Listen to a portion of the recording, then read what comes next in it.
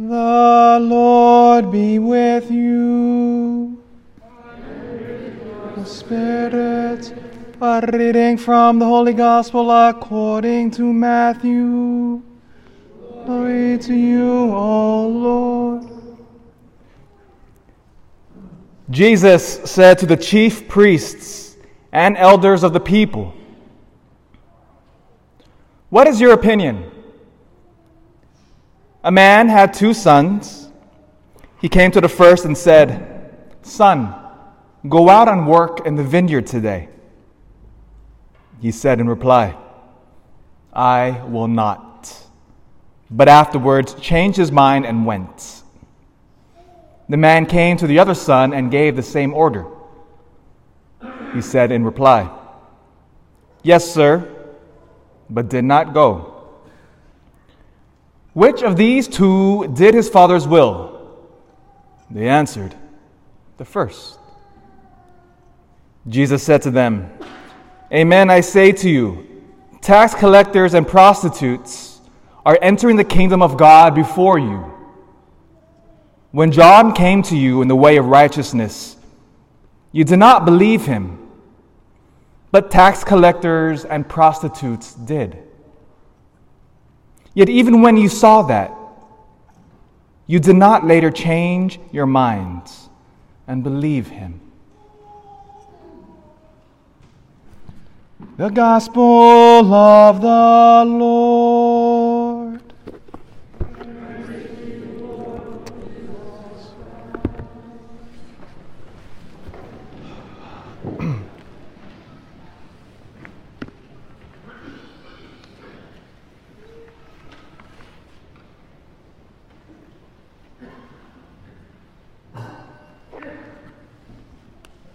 Well, good morning, everyone.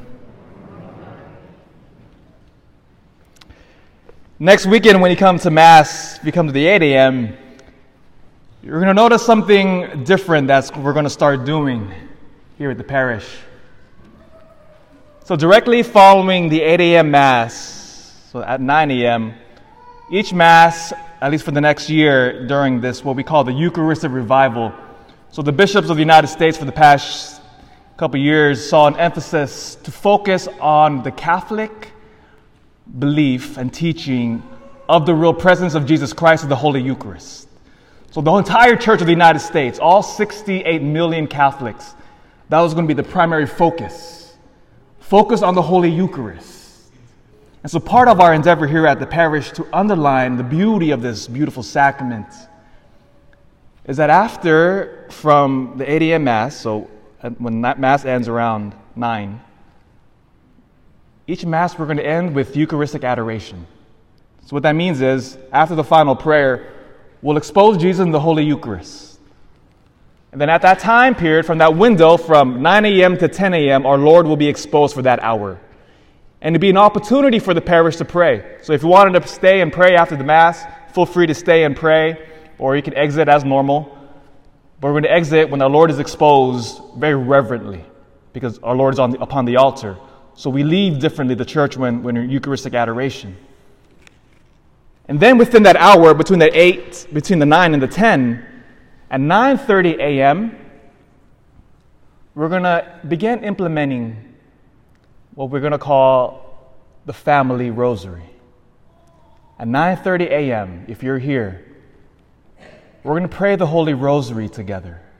Again, it's optional. Whoever wants to come, come. So again, we're going to end Mass with the Eucharistic adoration. And of course, I invite everybody to stay as long as you can. Then at 9:30 a.m., we're going to pray together the Holy Rosary. So that way, it'll catch the 8 a.m. crowd leaving and the 10 a.m. Mass coming. So it's a nice little window. Again, why? It's no surprise.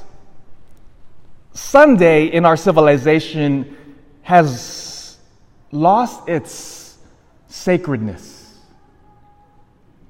It wasn't always like this, by the way. It wasn't always like this. Because remember, Sunday as Christians, Sunday was a holy day. But now it's become watered down. It's become like every other day for the most part. If you remember back in the day, everything used to be shut down. Do you remember that? On Sunday, everything used to be closed. Because why? Because the vast majority of people were in church. Or if you still go to Catholic countries today, you go to Poland on Sunday. Oh, you notice it. Sunday is different than Monday through Saturday. And so it's hard now to shift an entire culture to reclaim Sunday, because Sunday now tends to be more about football than it is about the Lord. But then how do we reclaim Sunday? It's the same answer to the problems of the world. What is the answer to all of our problems of the world? It's easy. More Jesus. Flat out, there it is. The answer to all of our problems, whatever it is, whatever's happening in your life, I guarantee you the answer is always more Jesus Christ. And so I want to, in this little window of time, in that little hour on Sunday, that hour between 9 and 10 will be an additional hour of prayer besides the Holy Mass that I want to offer. Because we need more Jesus Christ. And in particular, the Holy Rosary. My mom taught me how to pray the Rosary when I was a little kid, maybe when I was around 7 or 8. She taught me all of the prayers, and especially as a kid, you don't quite comprehend what you're doing. You're just doing it because mom tells you to. But it was a beautiful thing. So I learned how to pray the Holy Rosary. I knew all the prayers by the time I was an adult. And then at 18, when I gave my life to Jesus Christ, one of the things I added to my spiritual life was praying a daily rosary.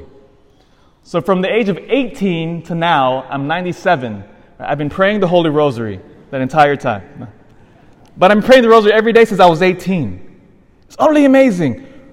When we incorporate the spiritual practices of our ancestors, especially the Holy Rosary, which our Blessed Mother said to pray every day, not just when you feel like it, but making the hard discipline and praying, sacrificing, loving. Because Christianity is not for the soft when you think about it. And the Holy Rosary has been a powerful, powerful spiritual weapon that many of the great saints of our tradition have taken up. And then why that particular weekend, next weekend? It's October 7th and October 8th. October 7th is the Feast of the Holy Rosary. It commemorates a battle, a pivotal battle on that day in 1571. It's called the Battle of Lepanto. I never learned about this battle in my public school history class. It's just strange because this is one of the most pivotal battles in Western civilization. It was against the Ottoman Turkish Empire versus the Holy League. It was a league of Catholic nations.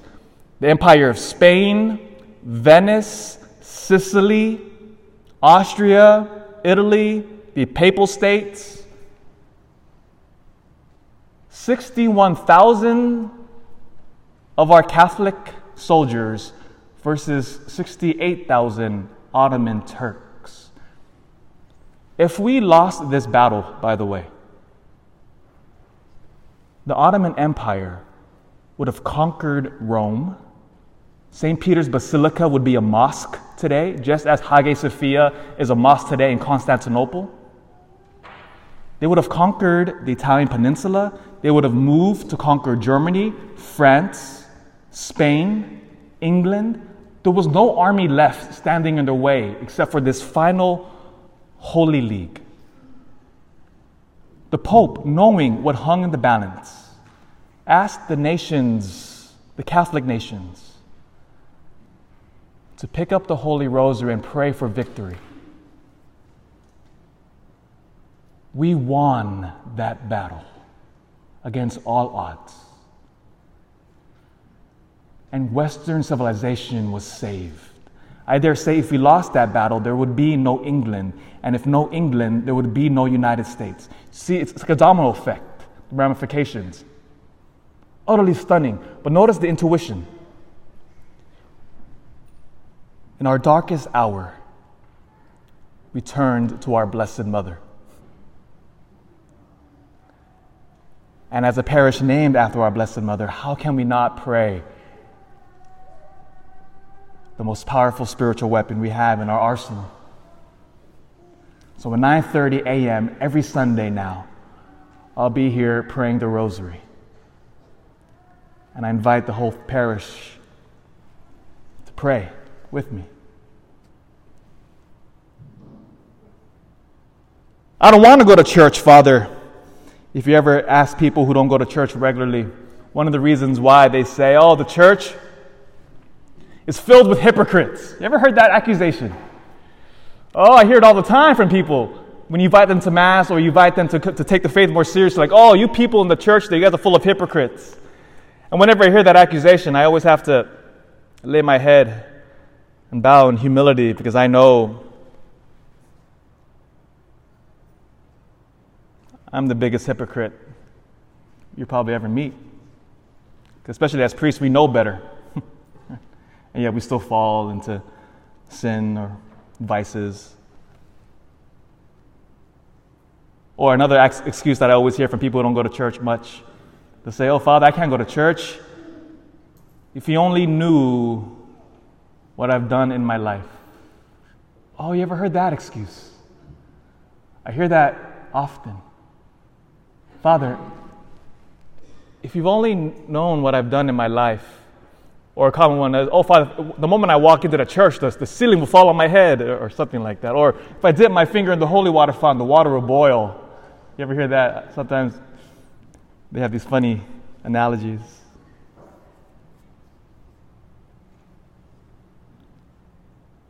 St. Mary's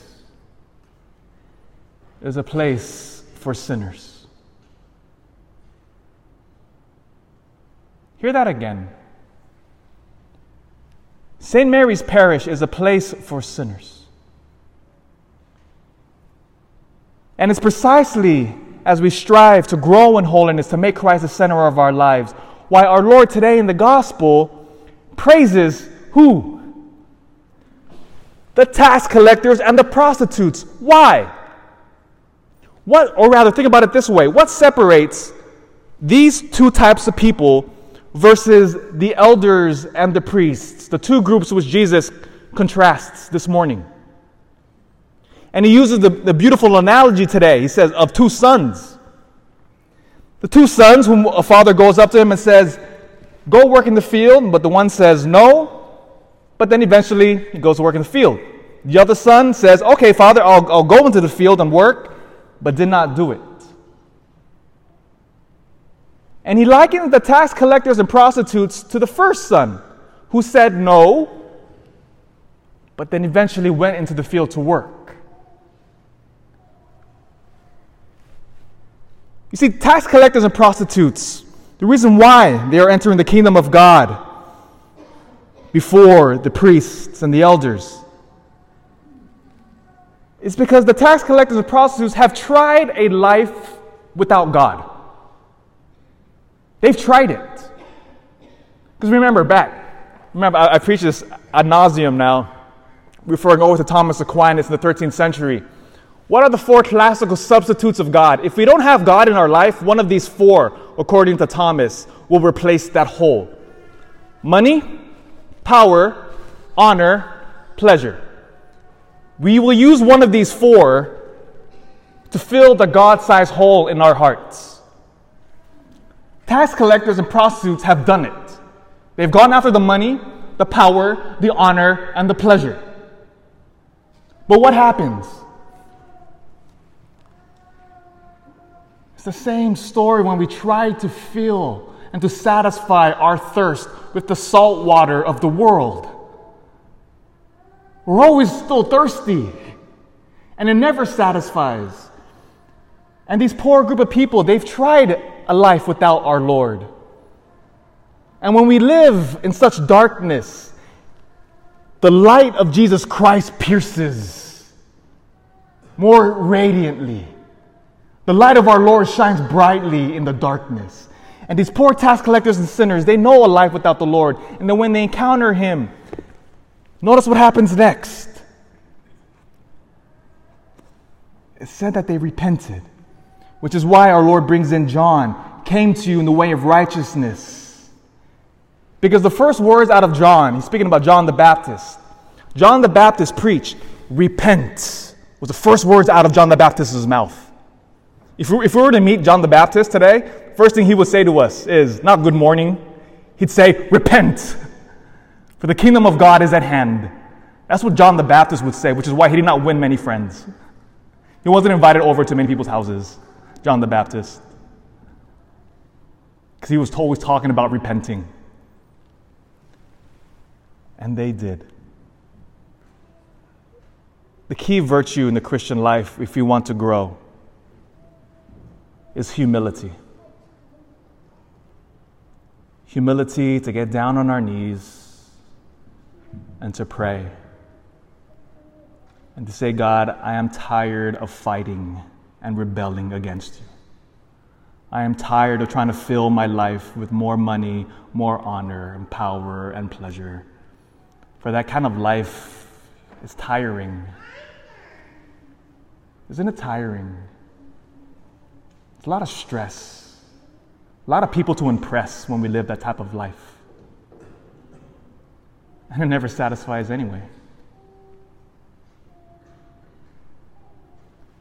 I want St. Mary's to be a refuge and a place of sinners, but sinners who desire to be saints.